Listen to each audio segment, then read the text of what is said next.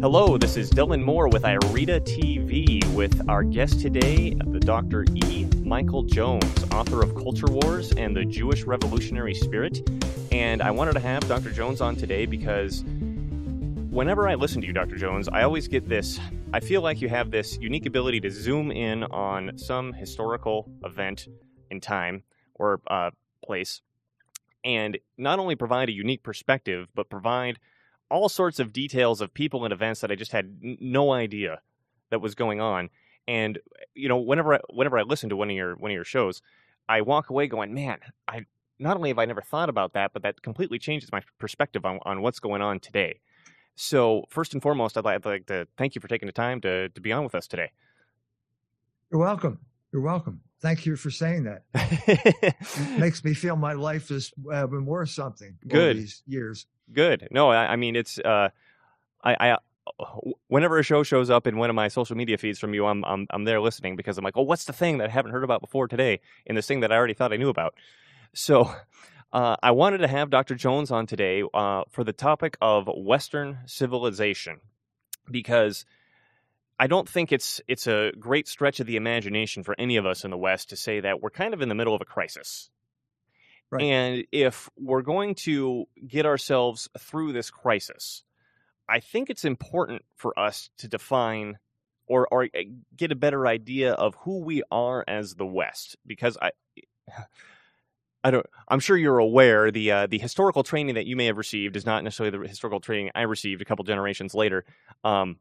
We don't have a clear idea of what the West is or where it came from or anything like that, at least in the schools that I went to. And it was Right. From self-training that I started to get an idea. Right.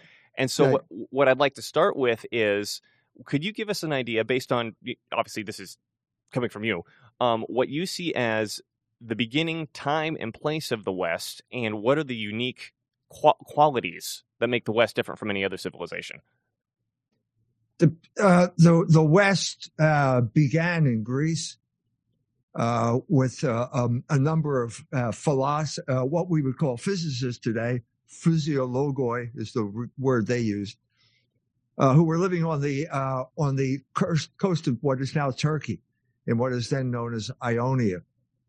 And they, after a catastrophic collapse of civilization in the east, in the Mediterranean, in this area, they slowly made their way back. And the first manifestation of this comeback was the Iliad, the Odyssey, being written down. So now we had a written language, which had disappeared with the collapse of civilization. And now people started speculating again about the world that they lived in. And these men were physicists, and so they looked at nature. But the important thing is that they tried to come up with some type of common denominator for what they saw. And we can look around. There are all different things out there, but we all have a sense that there's some type of unity involved here. It's not just one damn thing after another. It's not just dislocated events or whatever. There seems to be a unity here.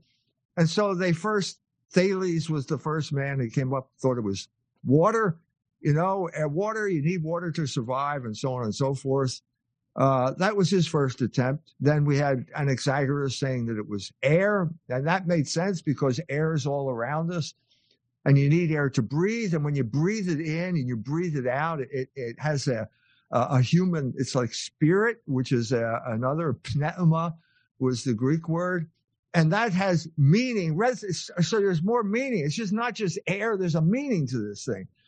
And then we had Heraclitus, who we know did live in Ephesus, what was later Ephesus, and he was influenced by Persian culture. The Persians were ruling that part of the world. He was a Greek citizen in a Persian culture, and Persians were Zoroastrians, and they worshiped fire. And this made an impression on Heraclitus, and he said, everything's fire. Now, by fire, he probably meant energy. And so there are lots of physicists now who talk about energy and matter and the convertibility of energy and matter. And he was onto that in a way that was significant, even though he couldn't pursue it because he simply didn't have the instruments to pursue it. But if you look at a flame or a river, what you see is the flame is always changing and it's always the same. And suddenly now you're coming to a crucial principle that would later find manifestations in discussions of beauty. Because being in many ways is always changing and it's always the same. Its existence and its essence. Now, those are terms that came a long time afterwards, somebody like Thomas Aquinas, but they were latent here in what Heraclitus was saying. And he also had a lot to say about logos. And this is the word logos, where it finally emerges. And the significance is because now the unity is not something material. We had to go beyond materialism in order to have a proper understanding of the universe. And Heraclitus is, if not the first, and certainly one of the first people to do this. And that is the emergence of logos. And I'm saying that logos is the basis of the West because it came out of simply examining the world. If you the Mass today, the reading was from the Book of Wisdom. And it said basically, if you look at the world, you'll be able, it's beautiful. But if you look beyond it, you'll be able to understand the creator of this world and that there was a plan for this world. And this was the beginning. They did it all on their own. I mean, these Greeks, without the benefit of revelation. Now, at the same time, we have the Hebrews. And they are a completely different situation. They have a language that is very concrete. It is not analytic like the Greek language, but they have revelation. And specifically, they have Moses. Now, this is going back to the time of the collapse. So we're about 1200 BC. And Moses is instructed by God himself. God talks to Moses face to face, and his face is so flaming, so illuminated by it. He has to cover it with a veil because people would be blinded by it. And so God tells Moses, you have to lead the Israelites out of bondage in Egypt. And he said, well, that's a big job. Who should I say sent me? And Yahweh said, I am who am. That's being. God is self-subsistent being. Now, I have said in Logos Rising, I don't think Moses understood that. I don't think anybody understood it. Certainly the Hebrews didn't understand it. If their behavior afterwards is some type of basis for that judgment, but it was the beginning of a convergence. Okay, so you have Moses, you have Heraclitus, and finally you have St. John, the beloved disciple. He's in Ephesus with the Blessed Mother, and Ephesus is full of idol worshipers. And St. Paul shows up, and St. Paul has a dream, and there's some kid beckoning across from the Aegean. So St. Paul goes to Greece because the Jews won't let him preach in the synagogue anymore. And he goes to Greece, and he goes to the Areopagus, which is a group of Greek philosophers, the heirs of Heraclitus, and then Plato and Aristotle and Socrates. And he gives the wrong speech. He gives the silversmith speech that he should have given in Ephesus, but he gives it to Greek philosophers, and they're not interested in this. And they can't, suddenly you have a problem of how do you communicate this gospel to people who don't really have any interest in the Hebrews. They don't know what these genealogies are all about, like the one that begins the Gospel of Matthew. And I think the man who understood this failure was St. John. Now we got a new situation. Now you got a new group of people, and he's writing in Greek. And so he begins his gospel with a mirror, kind of like the mirror image or extension of Genesis, which says, in the beginning, God created heaven and earth. And St. John says, in the beginning, there was Logos. That word, he took that word and the tradition that went along with it, which is God's way of saying this was a valid attempt. And reason has its own claim on reality and access to being. He validated what the Greeks did and then joined it with the Hebrew scriptures. And that's called Christianity. And that became the foundation of what we call the West. Okay, so it's this openness to reason, this openness to Logos as the universal basis for what we are as human beings that I think characterizes the West. So what we're looking at here is, going back to basically the Bronze Age collapse of roughly 1200 BC, right? You've got these two forces that coming together, one from the shores of Ionia, like you said, the original Greeks, that start working through and get to the concept of logos, where and at the same time you've got the Israelites that maybe we can argue is a more Canaanite based origin, that they get this revelation and they come in and they mix and they intertwine, and from that arises the basis for the West. Right. And then this is also, we left out the fact that Aristotle's pupil was Alexander the Great. Wasn't interested in philosophy, was interested in conquering the world, which he did, because philosophy had reached an impasse. Alexander couldn't have taken philosophy forward anyway, because we had to wait till St. John did what he did before philosophy could move forward. So I'll conquer the world. He did conquer the world, and that led to the spread of Greek as the lingua franca in the ancient world. And that was important. I'm saying I was on a conference, internet conference with the Iranians, and I said, we're in a similar situation now with the collapse, the slow decline of the American empire. All empires will go, they rise, and then they decline because they're natural beings, and that's what natural beings do. This is what Vico said. But what they leave behind is logos. And so the legacy of Alexander the Great is the Greek language. The legacy of the Roman Empire is the Latin language. And when that collapsed, that language spread to Europe, and now it was infused with Christianity. Christianity combined with the Latin language, and it spread throughout Europe. That became the lingua franca and the religion and the philosophy that united all of those warring Germanic tribes who are my ancestors. And now they could get along with each other on a relative basis. I mean, there's always going to be strife in this world, but they could get along with each other because they had a common language and a common religion and a common philosophy. And that's the rise of the West. That's what happened there. Got it. So when we've got this stuff coming out of Greece, can you connect it to Rome a little bit for me? Because we have the original Christians, say from 1st century AD to 4th century AD, being heavily persecuted by the Roman Empire before it collapses. So can you give us a little idea as well of how did that transfer finally excuse me, how did that transfer finally happen, where the Christians go from persecuted to being the main philosophy of the entire civilization? Yeah. First of all, the Romans were not on an intellectual level with the Greeks, but they did have the ability to organize an empire. And so what you saw over the course of the empire, the rise of the empire means the decline of local sovereignty and let's say just like local sovereignty. Same thing had happened in America. Same thing right now. We have the empire.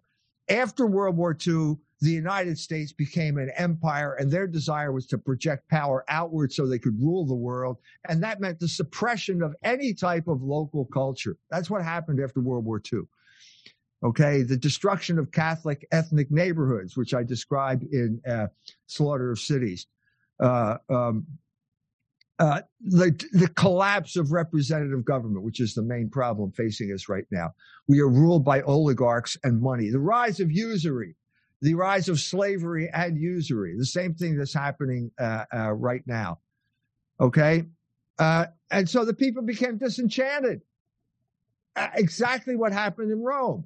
Well, what is this big operation? Well, they want taxes and they want soldiers, and that's pretty much it.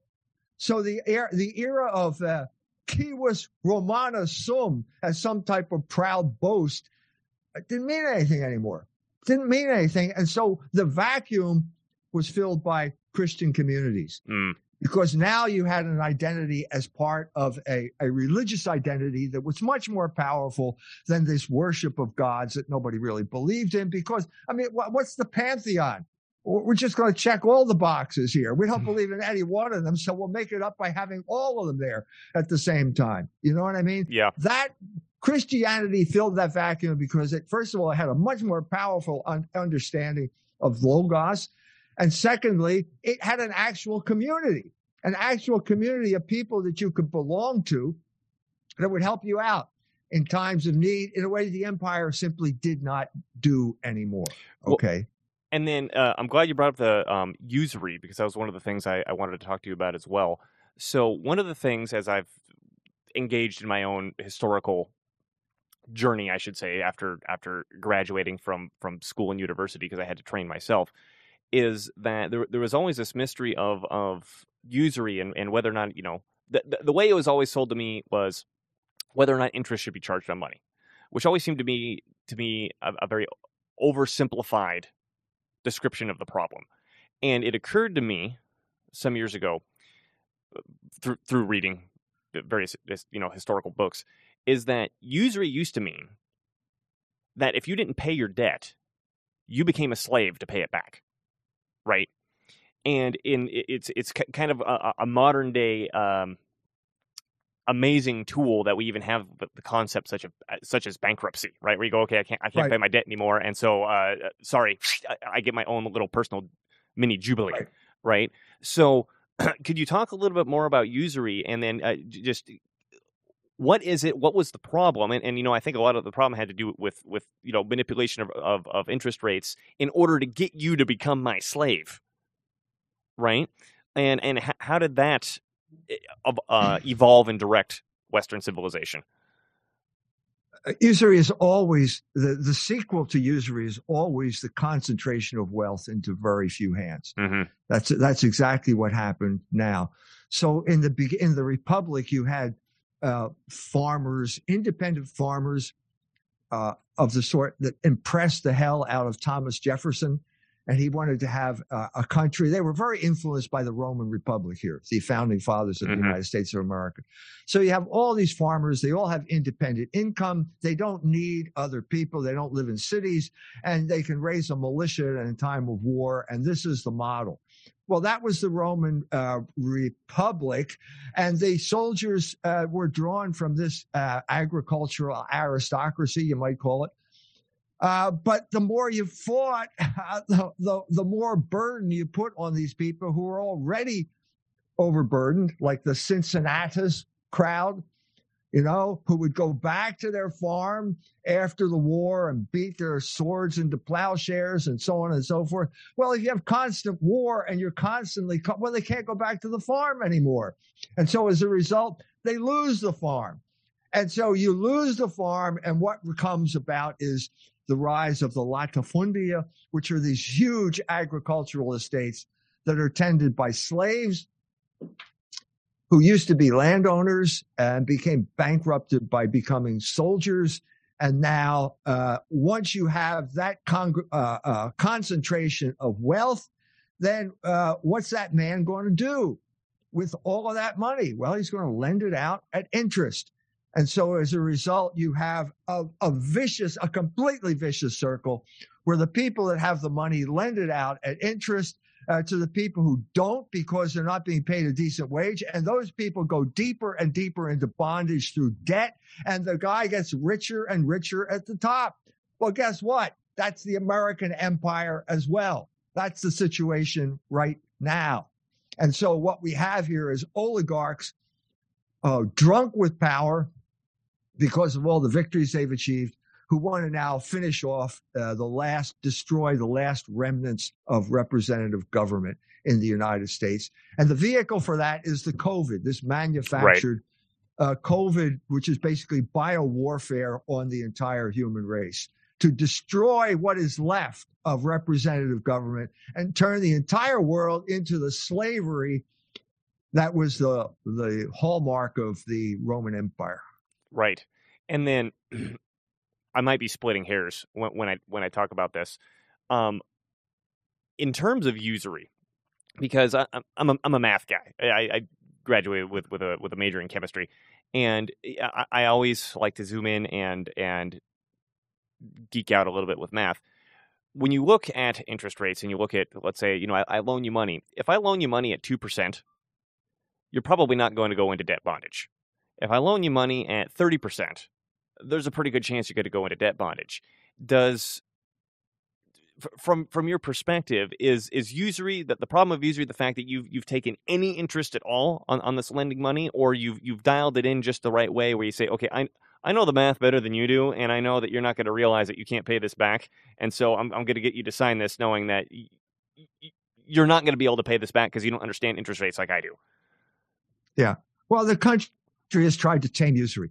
So Vix Purvena, the teaching of the church, says any interest on loan is usurious. Now that sounds awful. Yeah, exactly. That's what I wanted to hear about. That's what I want to hear about. That sounds unreasonable. Yeah. What the hell are you talking about? And then you add into the equation the fact that if inflation.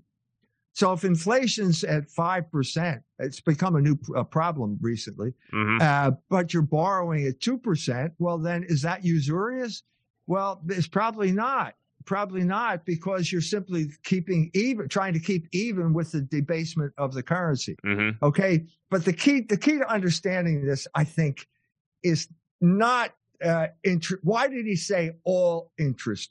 Any interest on a loan? That's what I want to know. any interest on a loan, because of the nature of compound interest, will eventually become unrepayable, and that's based on the exponential curve mm-hmm. that is intrinsic to a compound interest. So the best example historically that I can give you would be the relationship between the Fugger family, who were the bankers of Europe at that time, and the Habsburg family, who were ruled the Holy Roman Empire at that time. So the Fuggers prided themselves on never charging more than 6%. And this was in many ways unheard of. Now, 6% without lending to the Habsburgs. This was unheard of because at that point, the Jew got 43.33% per annum. That was kind of like the standard rate, unless you were special, and then they cut down the rate, okay? Mm-hmm. But if you're some just poor slob, you'll pay 43.33% interest. Now, what happened over this time, I believe the first loan, it's in Barron Metal, my book on economics, but I think it's 1494. The Fuggers make their first loan to the Habsburgs. Now, this is 2 years after the discovery of America. And within a number of years, the Habsburgs take over. They become the owners of every single gold and silver mine in the New World. Right. Well, that's money. I mean, we're talking about serious money. The only problem would be English pirates who were stealing a lot of it, but the money poured into the treasury of the Habsburgs treasury in Spain, since the Habsburgs ruled Spain. And so what do we find out? In 1560, I believe, the Habsburg family goes bankrupt. How can you go bankrupt if you own every gold and silver mine in the New World? The answer is interest, the exponential curve yep. on a floating loan. Yeah. So and generally it's around 70 years. Okay, once you kick into 70 years, I don't care what the interest rate is, the curve shoots up and it's unrepayable. Something similar happened in England after the founding of the Bank of England. I believe that was 1692, and they started lending money to Billy the Dutchman, King William, and that came due in about 70 years. It became unrepayable in about 70 years. And Adam Smith, Lord Townsend, goes to Adam Smith and said, what are we going to do? I mean, here's the foremost economist in England. And he says, well, make the colonies pay for it. And that led to the Stamp Act, 1763, and that led to the American Revolution, right. which is the only way you can deal with a floating loan. Is a revolution, or as you pointed out, you have to have liberal bankruptcy laws. I have a friend who's a quant on Wall Street, and he said liberal bankruptcy laws are the only thing to keep the American economic system going. Now, if you're a big deal, a big shot from New York, like Donald Trump, you can go bankrupt any number of times. He's declared bankruptcy 3 times. Right. If you're some poor slob of a student and you got a student loan, forget it.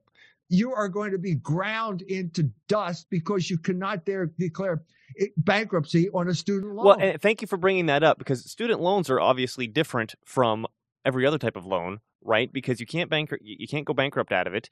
And then I've also been seeing news articles and stuff like people are getting you can maybe corroborate whether this is true or not. Like, you can't get a driver's license in some states if you're delinquent on a student loan, and if this is a new form of debtor's prison. That's exactly what I wanted to get at. Yes. The only reason you can't declare bankruptcy on a student loan is because students have no political power. That's all. The solution to bankruptcy throughout history for the prince is basically, this is what happens to the Medici. You lend to the princes because they always need money. And then the prince in certain says, oh, you want to collect? What kind of army do you have? Right.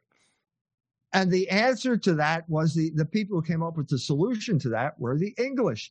And it wasn't the English army, it was the English Navy, which was basically a debt collecting agency. Mm-hmm. And so if you didn't pay off your debts, they would send the English Navy, and they'd come in and they'd destroy you. They bombard your ports. This is why the English Navy is Leviathan. Leviathan is a sea monster. Right. The Japanese had a word for it. They called it Godzilla. They made a movie about it, about the sea monster that came. It was a combination of the American Navy, basically. It was a successor to the British Navy. And that's what destroyed you. So that's what you had to have if you wanted to collect debts. That's what it was. And students don't have armies in general. And they don't have prospects because they didn't learn anything in college. Yeah. That's right. It's a complete train wreck here, right?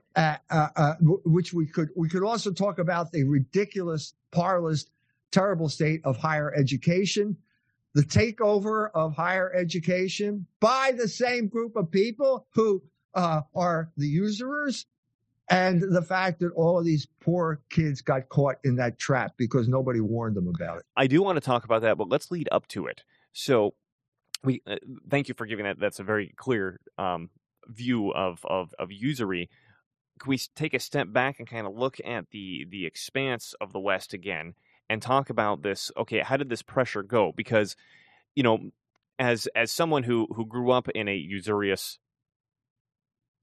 culture, right? And I say, right. Okay, well, if I want a car, I get a loan. If I want a house, I get a loan, and that's just the way it is, right? My first gut reaction is to say, well, if we're people or banks or whatever aren't going to make these loans at interest, how is this economic development supposed to happen?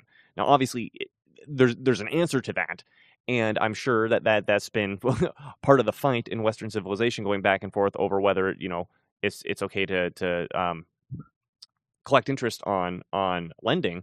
And I wanted to hear your point about that. Of okay, well, how was economic development supposed to happen, and what was the argument from the people arguing against usury for that? Right. Yeah. Well, the crisis in manufacturing came in the early 20th century when the famous Wall Street tycoon died. What was this guy's name? Why am I not blanking out? J.P. Morgan? J.P. Morgan died. He was the guy who could bring all the banks together whenever there was a run on the bank, and he could come up with enough capital to basically stop the run on the bank and save the system. Okay, that was always the problem. Always loans getting overextended, and suddenly nobody can pay them back, and the bank goes bust. So he's dead. Nobody can do it, and they create the Fed, right? The Federal Reserve System as the alternative, the substitute, the replacement for. There's always reserves available because they just create J.P. them. Morgan. Yes, right. JP, it's the alternative successor to J.P. Morgan. Now, at this point, there was a survey in 1910. Of manufacturing, which was largely domestic manufacturing, a lot of it in the Midwest.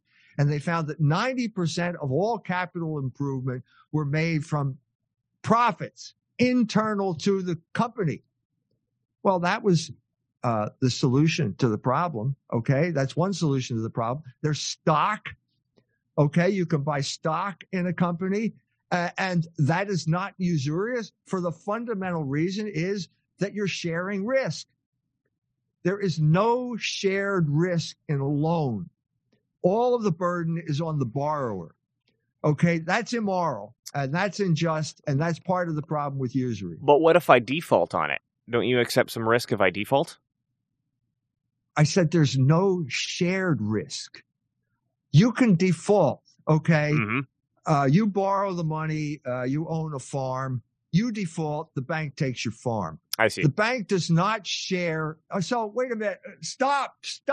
I had a bad year last year. we had a hailstorm. I see what you're saying. I follow. And Yep. it destroyed my entire crop, but I'm coming back and I need a little bit of extension. The bank says, tough luck, buddy. Yep. I follow. I'm you. not Yep. sure. If the farm were a corporation, then you'd say, okay, folks, there's no dividend this year because we had a hailstorm.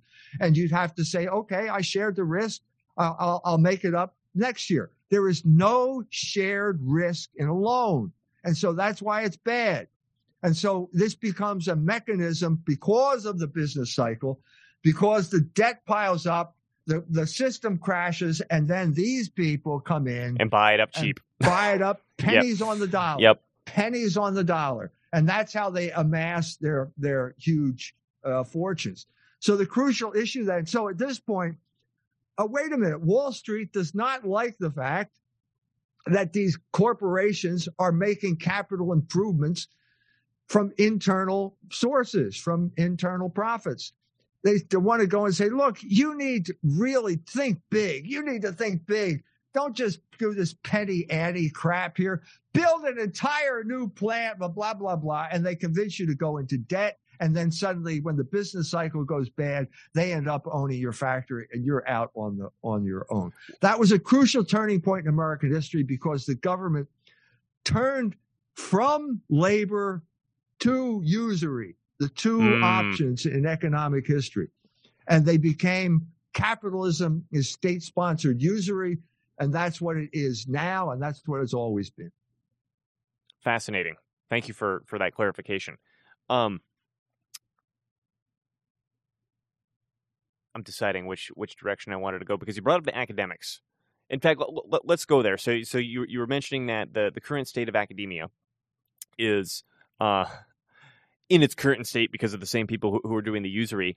Can we, similar to what we did before, what was the original purpose of academia and what has it turned into in the West?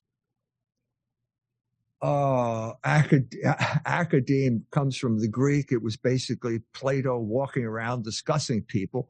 The peripatetic school, they'd walk around and talk about big ideas. And then you had the collapse. The Greek Academy continued for a long time into, I think, 600. And it went to Persia after that. But everything collapsed again in Europe. And you had the Dark Ages where basically everybody hunkered down because of the barbarian invasions, the Vikings on the north, the Saracens in the south. And they built fortresses, and that created, in order to protect yourself, you had to become a serf. And so you're back heading in that direction. Mm-hmm. But because of Christianity, the serf had rights that he didn't have as a slave in Rome. And so as a result, this meant property rights, and they started to establish property rights. And cities began to come into being. And Paris in the 13th century, suddenly it all came together, and you had the university where Thomas Aquinas and the Dominicans would discuss Aristotle. That's basically what it was. In other words, the resurrection of Greek learning. And that led to, the flowering of Western Europe. In my the book that I just finished on beauty, which is a crucial thing, a crucial aspect because it's a transcendental, and it's truth, the good, and the beautiful are three aspects of being, which was also talked about in the Book of Wisdom today. Talked about beauty. We had a revolution in the fine arts at this point because Giotto understood what Aquinas was saying about being. It's a different world now. This is a world with a creator. A creator is by definition an artist, and the universe is a great work of art. And if you study that work of art, you can come up with some type of understanding of logos, but also beauty. And so you had under the Greek, let's say Plato, what is art? You have forms. Okay, let's say a triangle, a circle, a square, that type of thing. Mm-hmm. And you impose that on nature, which is matter, which is completely chaotic and completely formless. Let's say a block of stone. You put those three geometrical figures into stone, you put them on top of each other, and you have a Greek temple. Right. Okay, and that is where you worship the Logos, because that is the manifestation of Logos in matter. Mm-hmm. Well, by the time you have a creator, you don't think of matter anymore as simply this inert thing. It's the universe which is created by God, which has its own logos, which is the book of wisdom talked about. And so all you have to do is imitate nature. And you break with this Platonic idea of imposing. Now you study nature, you look at nature, and this is precisely what Giotto did. He broke with the Greek models, which are the icon, where the background is simply gold. And he put a landscape behind it. And suddenly you had this power, this art had more power, psychological power, and I go into that into the book. That was contemporaneous with the rise of the university, and that's contemporaneous with the rise of science, because it was basically the first scientist in Europe was Thomas Aquinas' mentor, Albertus Magnus, who did a lot of studying of the natural things. Because Christianity was such a powerful revelation that for basically 1,000 years, all they did was speculate on Scripture. Right. Let's talk about Scripture. And so Augustine, in his book, The City of God, said, salamanders live in fire. Now, he didn't quite put it that way. He said there are some people who say that salamanders live in fire. And he says, and then he went on to talk about how purgatory was something like salamanders living in fire. Mm. Why did people think that salamanders lived in fire? Because they never checked. Well, because someone said it. Some Greek said it. Why did he say it? Well, probably because if you take a rotting log in from the forest and throw it on the fireplace, there's a chance that the salamander's living in that log. And the heat gets out, and suddenly the salamander pops up out of the log and is running around in the fire. And you think, oh, salamanders live in fire. Now, that was a function of the fact that nobody really did empirical investigation. Right. Mm-hmm. Until you had somebody like Albertus Magnus. That was a tremendous breakthrough at the same time that Aquinas basically solved the Muslim problem, which was basically this conflict. Aristotle said the world's eternal. The Quran says it's created in time. Averroes says they're both true. And Aquinas says, no, that's impossible. And he cuts the logjam. And so Father Yaki said science began in 1277 in Paris when Bishop Tempier condemned Averroism. You can't have two truths. Mm-hmm. So you've got this strong metaphysical foundation. You got people like Albertus Magnus looking into the situation, just looking at nature qua nature, because nature is created by God. And so there's going to be the mind of God. There's going to be a logos there. You just have to look at it long enough to figure it out. And maybe you'll be helped if you have a microscope or a telescope. That might help too. And so that's the beginning. That's how science evolved. Now, this is the university. Right. So I would go to the university to learn and contribute and experience these sorts of things that you just described. Right. Yes. And I don't want to side. So science developed, and science by the 16th century was the rage all over the place. And the main proponent of the scientific method was Descartes.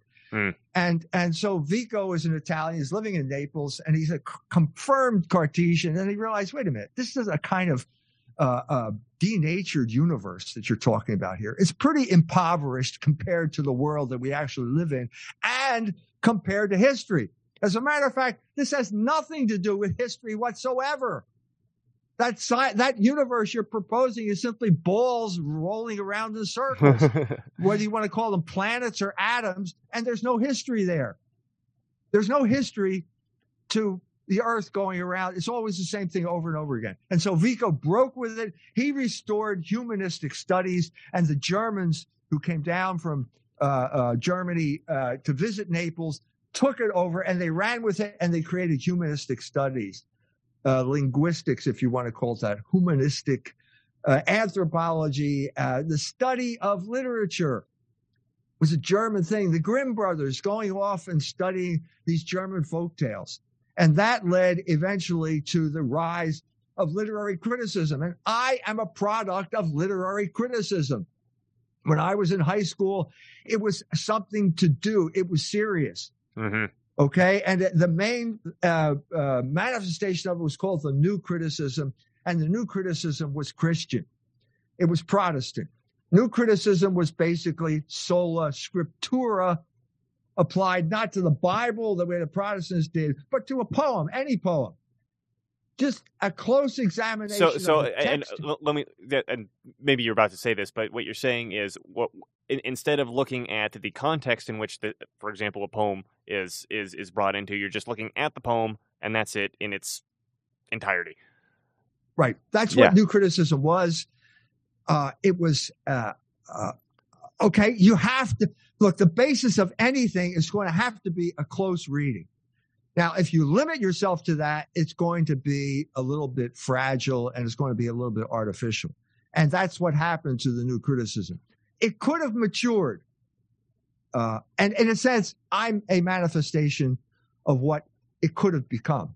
All of my writing has been influenced by that. But obviously, I've gone way beyond just explicating little poems based on close textual analysis, because you can bring the whole world into your analysis. But I'm still doing analysis of literature, in a sense. The latest issue of Culture Wars, it's an analysis of a movie. I do it a lot. You can learn a lot, and in many ways, it goes all the way back to Vico, because these are manifestations of the human mind, and you can learn something by doing it. So that's fine. We have New Criticism, and as I said, New Criticism is Christian. It's a Christian basis, and the chief guys who are responsible for the spread of this, begins with Coleridge, who studied with the Germans, went to Germany, was the main promoter of German thought in England in the 19th century. And then it got picked up by people like T.S. Eliot and Ezra Pound. And that became the other revolution in language, like the Romantic Revolution. Now, at this point, politics intervened, and I'm talking specifically about World War II. And Ezra Pound got involved. Ezra Pound hated usury. God bless him. He hated usury, and there are cantos written against usury. Because he hated usury, he hated capitalism. Because he hated capitalism, he decided that Mussolini was the answer. And so he went to Italy and he broadcast programs attacking usury and supporting Mussolini. Then America the Axis powers lost the war. And at this point, we have the rise of the group that we're talking about here. The Jews played a crucial role as propagandists during World War II and after World War II, because they controlled Hollywood. And Hollywood is in many ways the propaganda ministry. Right. And so because of that, they increased in political power. The more they increased in political power, the more they wanted to take over institutions. And one of the institutions they wanted to take over was the university. And so it came down to a battle over two groups in literary criticism, the Christians and the Jews. The Christians, the New Criticism, T.S. Eliot, Ezra Pound was the crucial figure, and then it was the Jews. The New Critics said, no, it doesn't matter what your politics are. Is it a good poem? Can you write good poetry? That's the only thing that counts. It's the artifact. The Jews came along and said, no. Your poem is only good if it fits our political agenda. And that led directly to political correctness. And the battle was over Ezra Pound. Okay, are we going to rehabilitate Ezra Pound or not? And why was there when the battle took place? Hugh Kenner wrote the last defense of Ezra Pound. It was called The Pound Era. It came out in 1972, which is when I was in graduate school. And that was it. The Jews defeated that attempt. They hated, Stanley Fish was my teacher. He had a new dance craze called reader response criticism, which made no sense whatsoever. And I said that in my first published article, which appeared in college English from a paper I wrote in his class. But in that class, you could tell Stanley Fish absolutely hated the New Criticism in a way that I found surprising, because I wasn't factoring in the fact that he was Jewish. I didn't think of it at that point. But now it sort of makes sense. And so you had that takeover and the destruction of literary criticism to the point where it is a non-existent force in academe today. Fascinating. So if we look at the university as a instrument or an institution that's supposed to accomplish a certain thing, right? And we go back to, say, 13th century or 1300s where this first starts out, and I'm an up-and-coming young man, and I decide I want to go to the university, and from that I'm going to be able to contribute to the civilization from the things that I've learned. How would you compare what gets churned out of a university in the 1300s versus what gets churned out of a university today, and how that impacts impacts the receiving civilization? Well, in the 13th century, you went to the university if you were a monk. Mm. It was basically a clerical institution. Well, that's what it was in America. That's what Harvard was. It was to train Protestant ministers. Interesting. So that's what it was. And in order to become a minister, well, you had to know Greek and Hebrew and Latin. Well, that's great, because that gives you access to the mainstream of literature of Western civilization, right? Of logos, right? Okay, these are the languages of logos. Okay, so over the 19th century, what you had was tremendous technological progress. 1830 was when Goethe died in 1830 and Hegel died in 1831, and that was the last gasp of Geist, to use the German word, of spirit in the university. And what followed was materialism, largely because of technological progress, and largely because the English were the cutting edge of civilization. The English, the British Empire, ruled the world. Britannia ruled the waves. They certainly influenced American thought. And so as a result, this was simply kept away. And so it gradually degenerated into forms of materialism. Karl Marx was a dialectical materialist. That's a contradiction in terms. You cannot be a dialectical materialist because matter does not move, okay? Or it doesn't move dialectically. Only thought moves. Only Geist moves dialectically. And so, but anyway, he obviously had a big influence with the rise of communism. And over the course of the 19th century, the Harvard became a German university. It was not English. It was not like Cambridge or Oxford. It was German. Yale, Skull and Bones, has a German motto on the wall. It shows you the influence. Fraternities are a German idea. Mm-hmm. This is all the influence of German culture here on the university. And guess what? America fought a war with Germany twice. England and America first, twice. And this was a destruction of German thought, and it meant ultimately the destruction of the university, because then the Americans have to go, well, we're just as smart as they are. We'll come up with our own ideas. How about pragmatism? How about John Dewey? He's a great thinker. Right. He came up with the Dewey Decimal System. Well, no, I'm sorry. And that, as I said, now this I cover in Logos Rising, but basically it did come down to a confrontation in the 1930s at the University of Chicago. Okay, Dewey is a faculty member there. I think he was still there. He eventually went on to Columbia, but I think he was still there at that time. If not, his influence was there. And Mortimer Adler and Robert Hutchins decided this is crap. Americans don't have a culture. They're too young. They're not smart enough to come up with a philosophy. Pragmatism is stupid. Pache, Mr. Dewey. So we'll bring in the only real philosophy around, which is Thomism. Mortimer Adler was a Jewish Thomist. They brought Jacques Maritain in. It came down to a big battle, and the Thomists lost. Because, again, of American nativism, but also there was a Jewish element to this thing as well, because the main hater of Catholic thought at the University of Chicago was Louis Wirth, the sociologist, who was also the architect of the ethnic cleansing of all of those Catholic parishes. So that was part of the battle that went on there.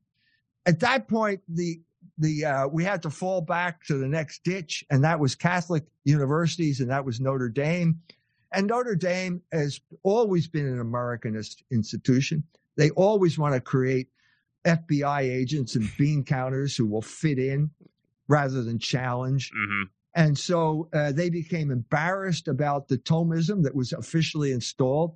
after, according to Aeterni Patris, Leo XIII's encyclical, that became the official philosophy of the philosophy department at Notre Dame in 1953.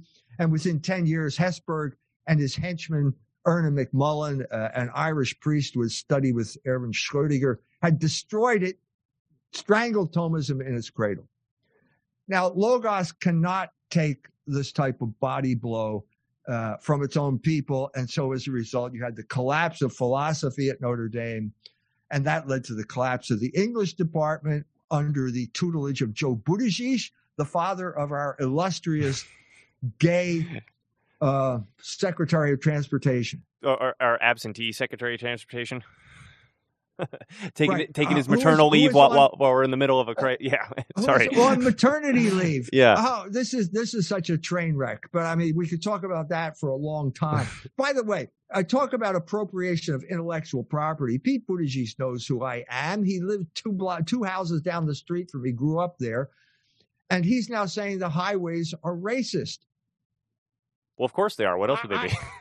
I know what you're saying, Pete. I know what you're saying. What you're talking about is the creation of the interstate highway system in the 50s and where those roads went in cities. Okay. They weren't racist highways.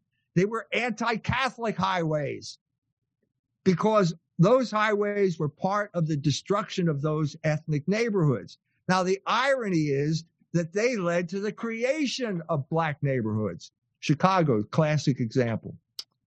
South side of Chicago. Those highways led to the creation, the ethnic cleansing of the south side of Chicago, and they all filled up with black people. So it wasn't that they excluded the highways cut off black people. The highways created black neighborhoods because they created the vacuum that was caused by the ethnic cleansing of the Catholics who lived there before the highway. I have never heard this description of highways. Can you explain to me how the highways caused the ethnic cleansing of Catholics? Yes, I can give you the short answer to that is read The Slaughter of Cities, Urban Renewal as Ethnic Cleansing. You can look at a place that go up to basically where the highways were built with social engineering in mind. Mm-hmm. Highways are a form of social engineering. Highways, after World War II, you had 11 million GIs returning to a country that was going to be completely different. Don't take my word. It's Gunnar Myrdal. It's in The American Dilemma.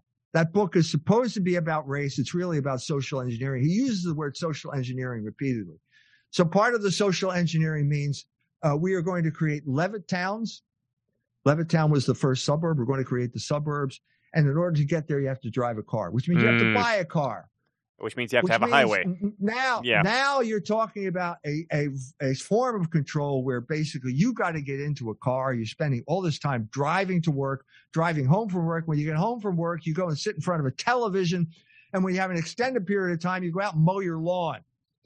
So these are all forms of control that, well, what was before that? Before that, you had the ethnic neighborhood and you had the Catholic parish. So what you had during this period of time was a concerted attempt to destroy Catholic infrastructure in the United States of America. It's in the book. I encourage everyone to read that book. It's a great book. I'm the first guy who ever talked about it in a rational fashion where it wasn't white flight, Michelle. This is what Michelle Obama said. Y'all didn't want to talk to us. No, it wasn't that. It was ethnic cleansing. And the blacks were the proxy warriors of the oligarchs who drove the Catholics out of their neighborhoods into the suburbs. When you live in a city, you're Polish. When you live in the city, you're Irish. When you live in the city, you're German, and you go to one of those parishes. When you move to the suburbs, you're white. You become white, and you become deracinated. And we could get into that whole thing about whiteness and all that other type of stuff. But they were all forms of social engineering. And Pete, in his perverted way, and I use that word, I should emphasize that, in his perverted way, right, has turned this upside down.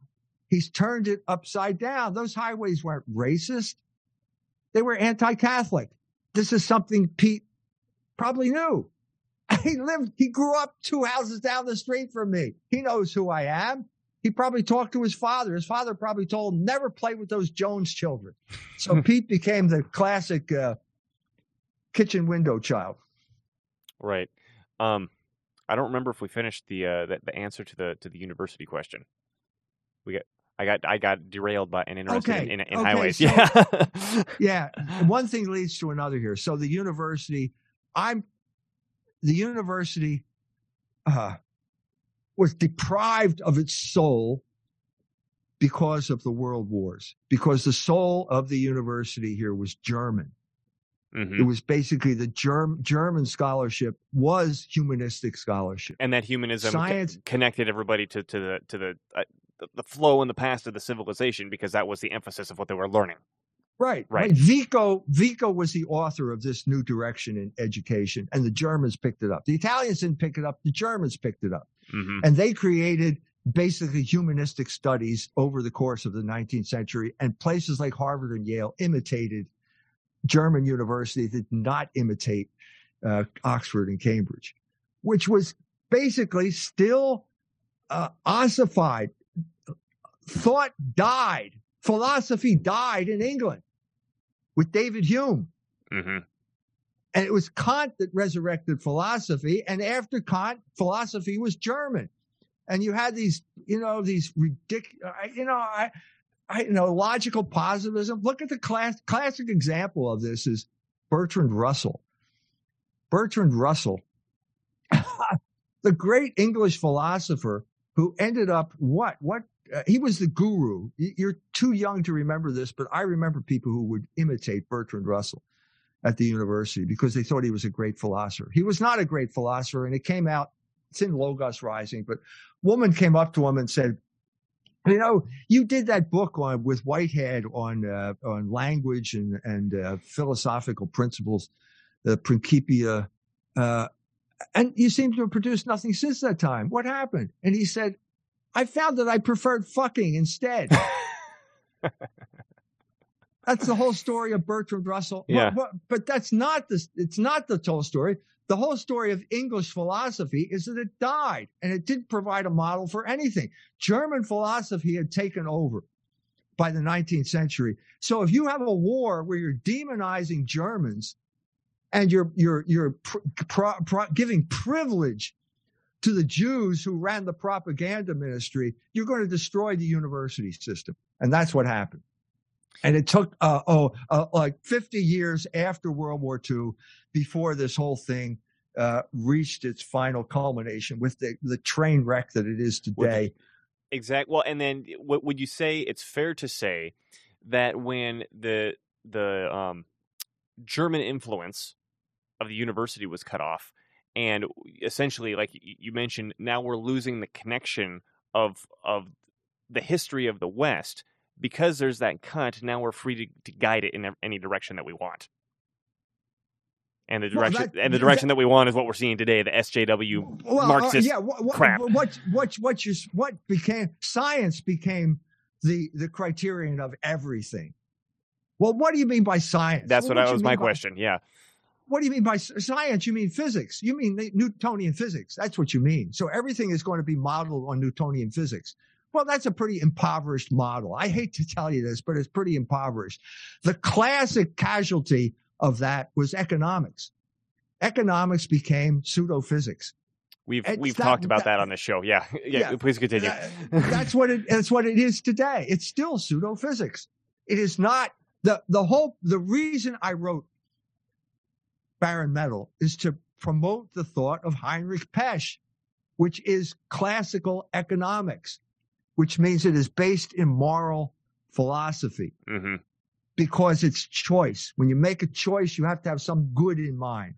That's all economics is ever going to be. And what you have now is, what are we going to say? Tips for gamblers? Tips for gamblers. The Black-Scholes equation. What's that? That's a tip. Yeah, I see these things on TV. I have to, when I lift weights, I have to watch TV. And now there's a whole group of shows on betting on sports. And we'll give you the hot tip for betting on sports. That's what economics has become. Right. That's what the Black-Scholes equation is. Well, it's not economics. That's betting. Right. That's gambling. Right. And so what you have is a big casino. And hey, wait a minute. The guys who run the casinos and the guys who run Wall Street, hey, it's the same group of people. It's Sheldon Adelson. It's Dan Gilbert. It's Lloyd Blankfein, whoever took over there, whatever. Mm-hmm. It's the same group of people who don't understand labor. They don't, because they've never worked. They don't work. Right. They only understand usury. They understand usury really well because that's what they did for all, as far back as certainly in Europe. That's all they did in Europe. They did not work. Okay. So you don't understand the value of labor. Well, and that actually leads me to the next thing that I wanted to talk about, which is when I was learning history, I ran into this term often, which I'm sure will bristle your feathers, Judeo-Christian. And right. I want to tell a story leading into this that I think you'll find amusing, because it being taught that term, Judeo-Christian, and you know that they say it in a way that it makes sense. From when you hear it, like, Judaism was kind of the runner-up to Christianity, and so that influenced Christianity, so it must be Judeo-Christian, right? And it didn't really, really hit me until I had a conversation with a Jewish friend who is, strangely enough, a Buddhist priest, and I guess so many Jewish guys have become Buddhist priests that they joke about it, and they call themselves Jubu. Jubu, that's right. There's a whole interview we could do on Jubu. I'm amused that you know what I'm talking about. So we're at a Aikido party. That's how I know him. We both do Aikido, and he was telling a story about growing up and going to synagogue, and of course in synagogue on the Sabbath, there's the 400 million weird rules that you're supposed to follow, and then you hire a goyim to do them for you. And he was telling the story that when he was a kid, he was confused. And first of all, he mentioned that it's really important that when you hire this goyim, that you don't thank him, because if you thank him, that means you made a deal. And I'm really scratching my head to go, and I'm having a hard time understanding what the heck's what are you even talking about? And he said, me too. So I asked my uncle. And I said, Uncle, what's the point of having all these rules when we, do all these weird things to get, to kind of do them anyway and get around them and say that we followed the rule? And he said that his uncle's answer was, God made all these rules so that someone who is clever can figure out how to get around them. And he said that's what they're for, is to determine who's clever and who isn't. And I'm just like stumbling backward, like, what? Wow, this is Talmudic. Exactly. So, and then to wrap the story up, but my friend says, and the best compliment you could ever give a Jew is to call him clever. And I just kept thinking about that, and I said that way of thinking is utterly anathema to anybody in the West. To say, okay, God created these rules so you could figure out how to get around them, right? And to say that we're Judeo-Christian when that's what the thinking of Judaism is just, anathema. I'll use that word again. It's just completely anathema. And right. and I wanted to get your.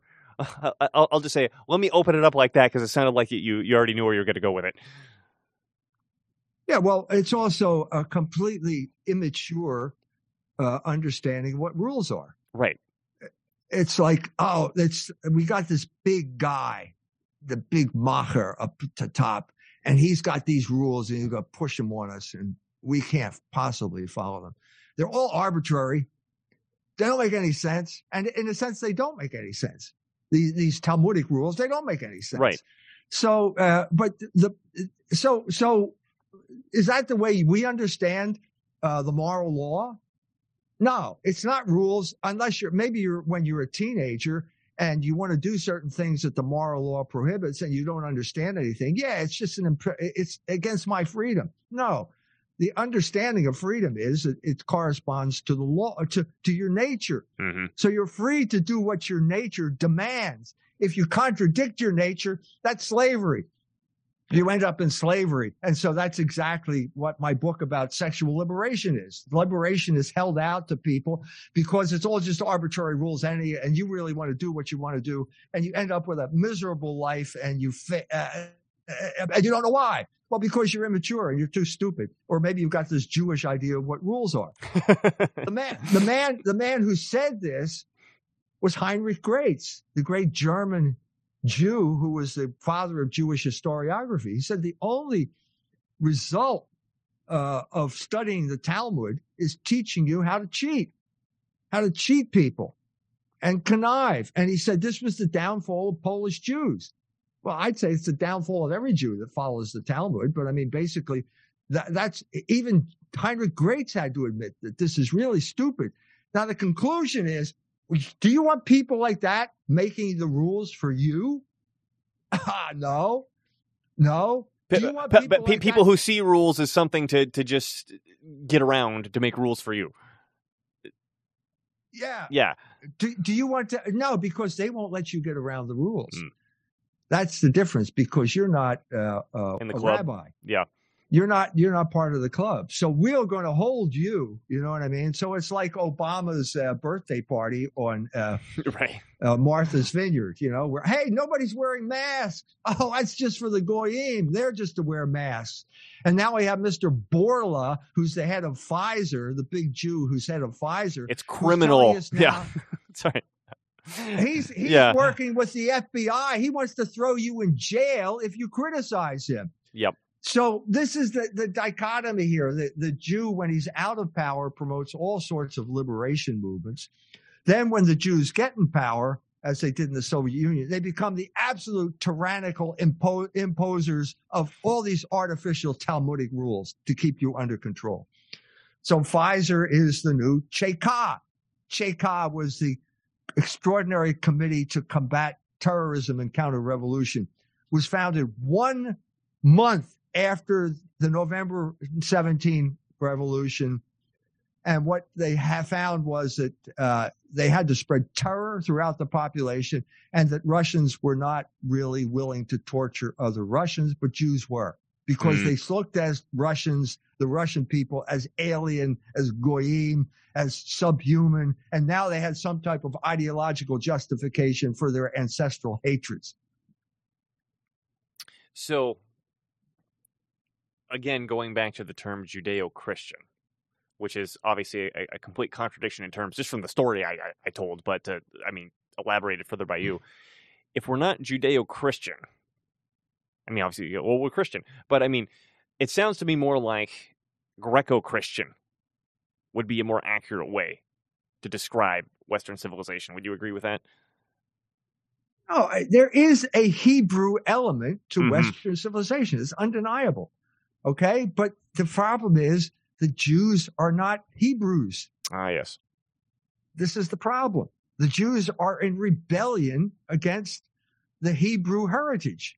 This all comes out in the Gospel of St. John, where Jesus Christ talks to the Jews. Jew, by the way, is a pejorative term in the Gospel of St. John.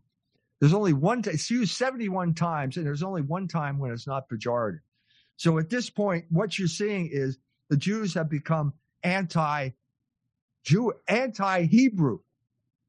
Jesus says, they say, we are children of Abraham. We are the seed of Abraham. No, and Jesus said, well, wait a minute. There's a difference between being a seed and a child.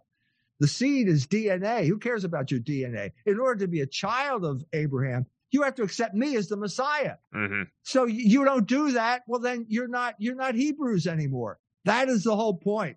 The Talmudic religion that eventuated in terms like Judeo-Christianity and stuff like that is not the religion of the Old Testament.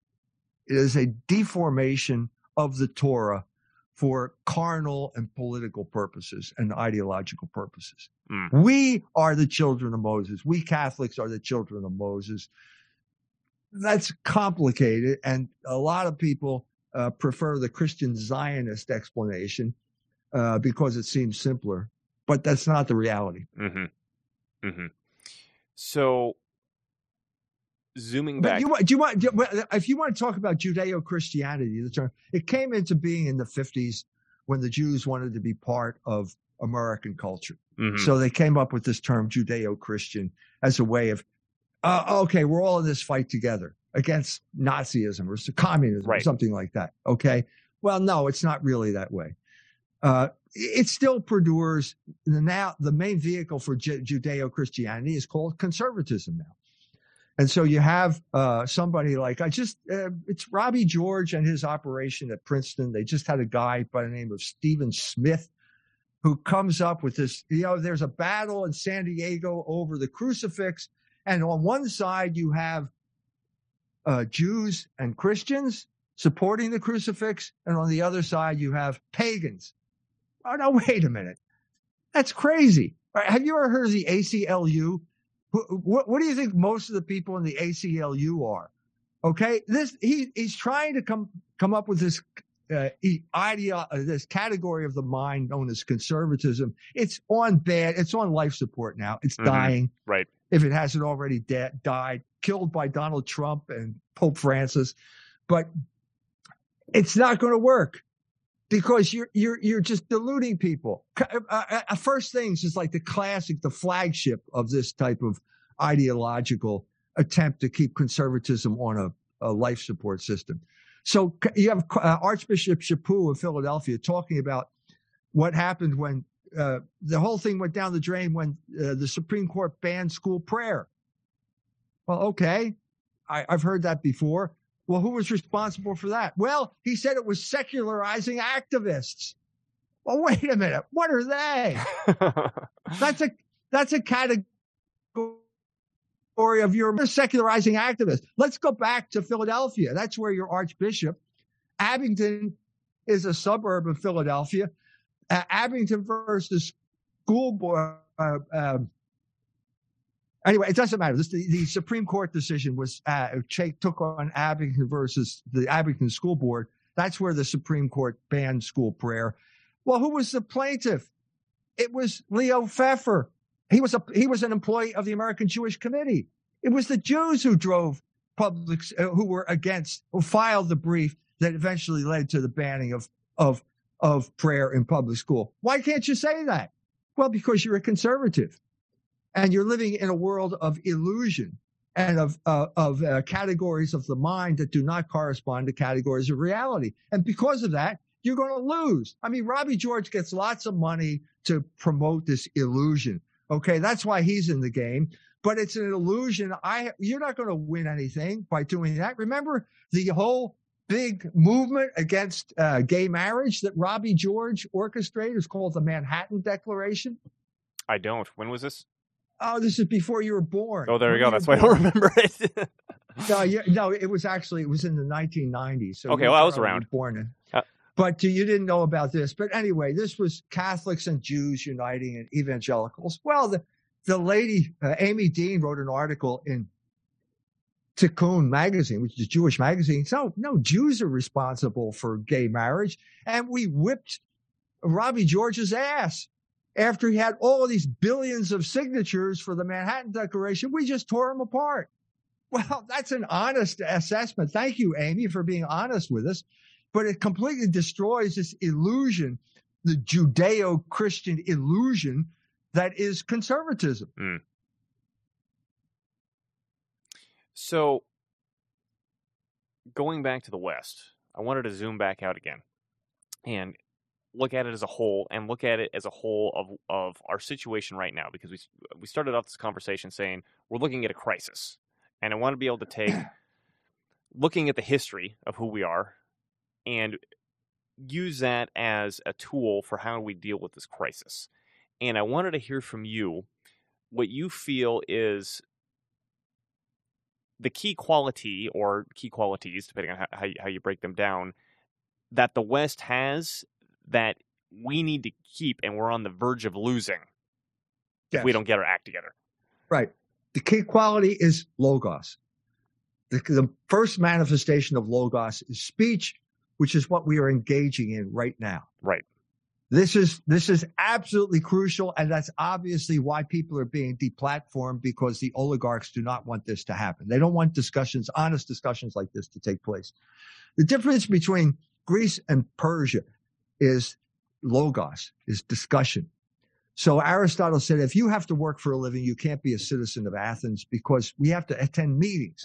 All the citizens of Athens do is attend meetings and they discuss things. So are we going to go to war with Persia? Well, let's talk about it. Let's weigh the pros and cons. That's what the Greeks did. Mm-hmm. When the Persian emperor, the king of Persia, says, I wonder if I should go to war. I should go to war with Greece. I had a dream last night. And the dream said that I would win. And so he says, well, I'll keep that in mind. Then I had another dream. It was the same dream. This means I should go to war with Greece. Well, he lost. That was the difference between Greece and Persia. That's the difference. So we have to have this discussion.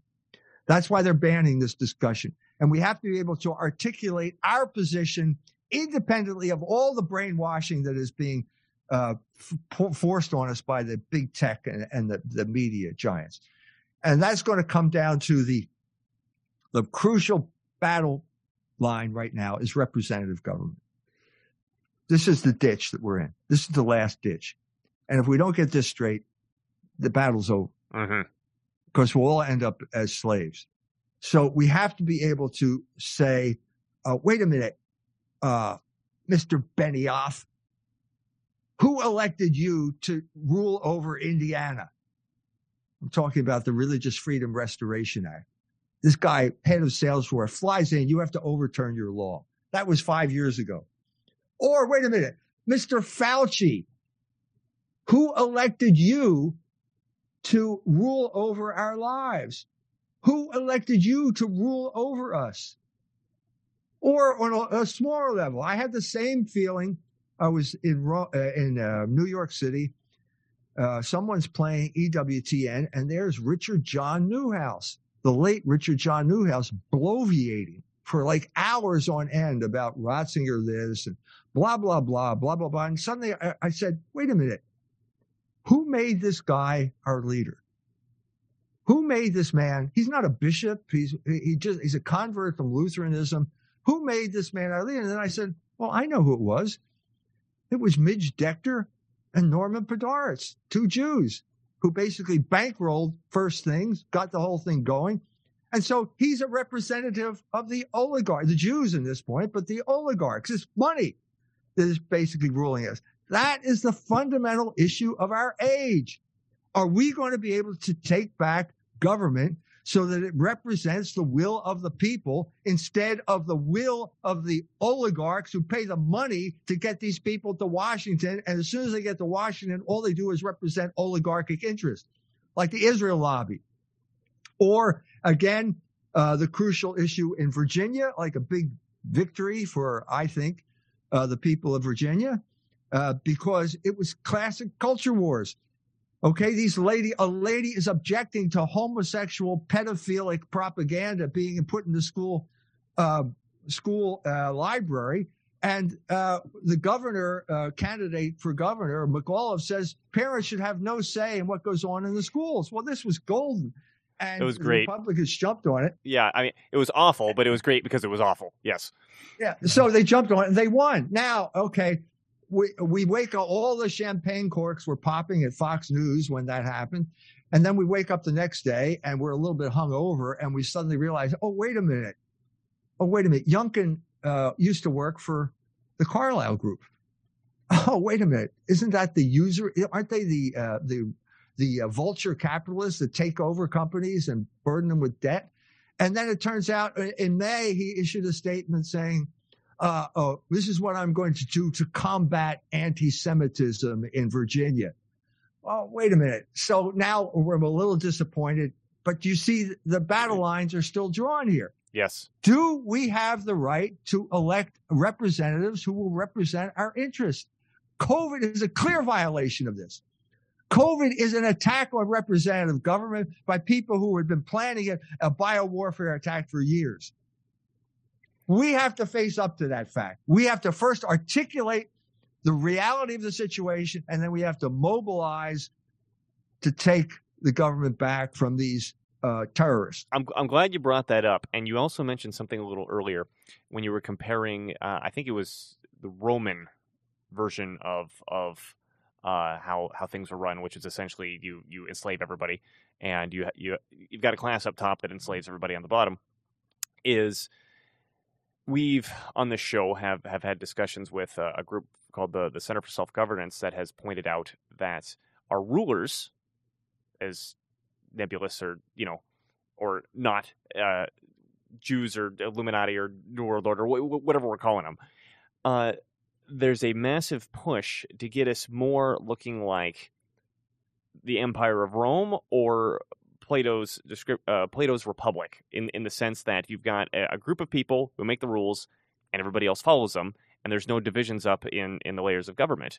And the COVID thing, now, I personally think this is premeditated, like you just said, but whether it is or not, what we're seeing is the melting of these lines between layers of government. And I think one of the clearest examples that we've seen so far is the states of emergency by all the governors, 49 out of 50 of the governors, South Dakota being the only one, where the executive branch is encroaching as much as it possibly can to grab the legislative power.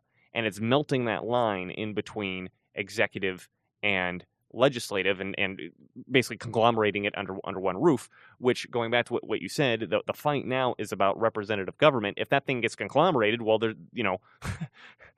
forget the legislature then, because we don't need it anymore because the executive just took it over. And so I completely agree with you, and I'm glad you brought that up, because that is the fight right now, and the COVID is being brought in as this, oh my God, we have to freak out about everything right now, give all the power to that guy right there, and then he'll make everything fine. Just wear your mask and don't ask any questions. Yeah. Right. So, yes, I again, thank you for bringing that up, because I completely agree that the battle now is for representative government, and I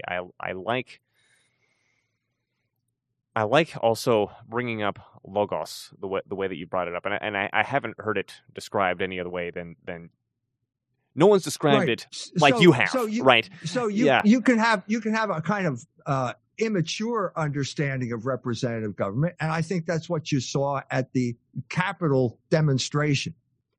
Now, I'm not. You talking about January 6th? Yeah, I'm talking about January 6th. I'm talking about that. I mean, I talked to people who were there, and there are people there who are saying, this is our government. You know what I mean? We elect these people. We have a right. Right. Well, wait a minute. That's not what it is. Yeah. First of all, that's not what it is at all right now. But you've got an unrealistic notion of what government should be, because there's this libertarian spirit that just spreads throughout the country, which says that government is evil. Thanks for libertarianism for that. Thanks to libertarianism, we have no one defending us. We are helpless vis-a-vis the oligarchs because they have discredited government. So it's not going to be, you're not going to be able to live without government. You know, you think the solution is buy a gun and go to Idaho. Well, see how long that lasts. Yeah, you'll just get steamrolled really easily when they decide to steamroll you. You'll end up like, you'll probably end, if they go after you, you'll end up like Randy Weaver. He tried that and didn't work. So we have to be able to have some type of understanding of the hierarchy that is appropriate to logos finding expression in government.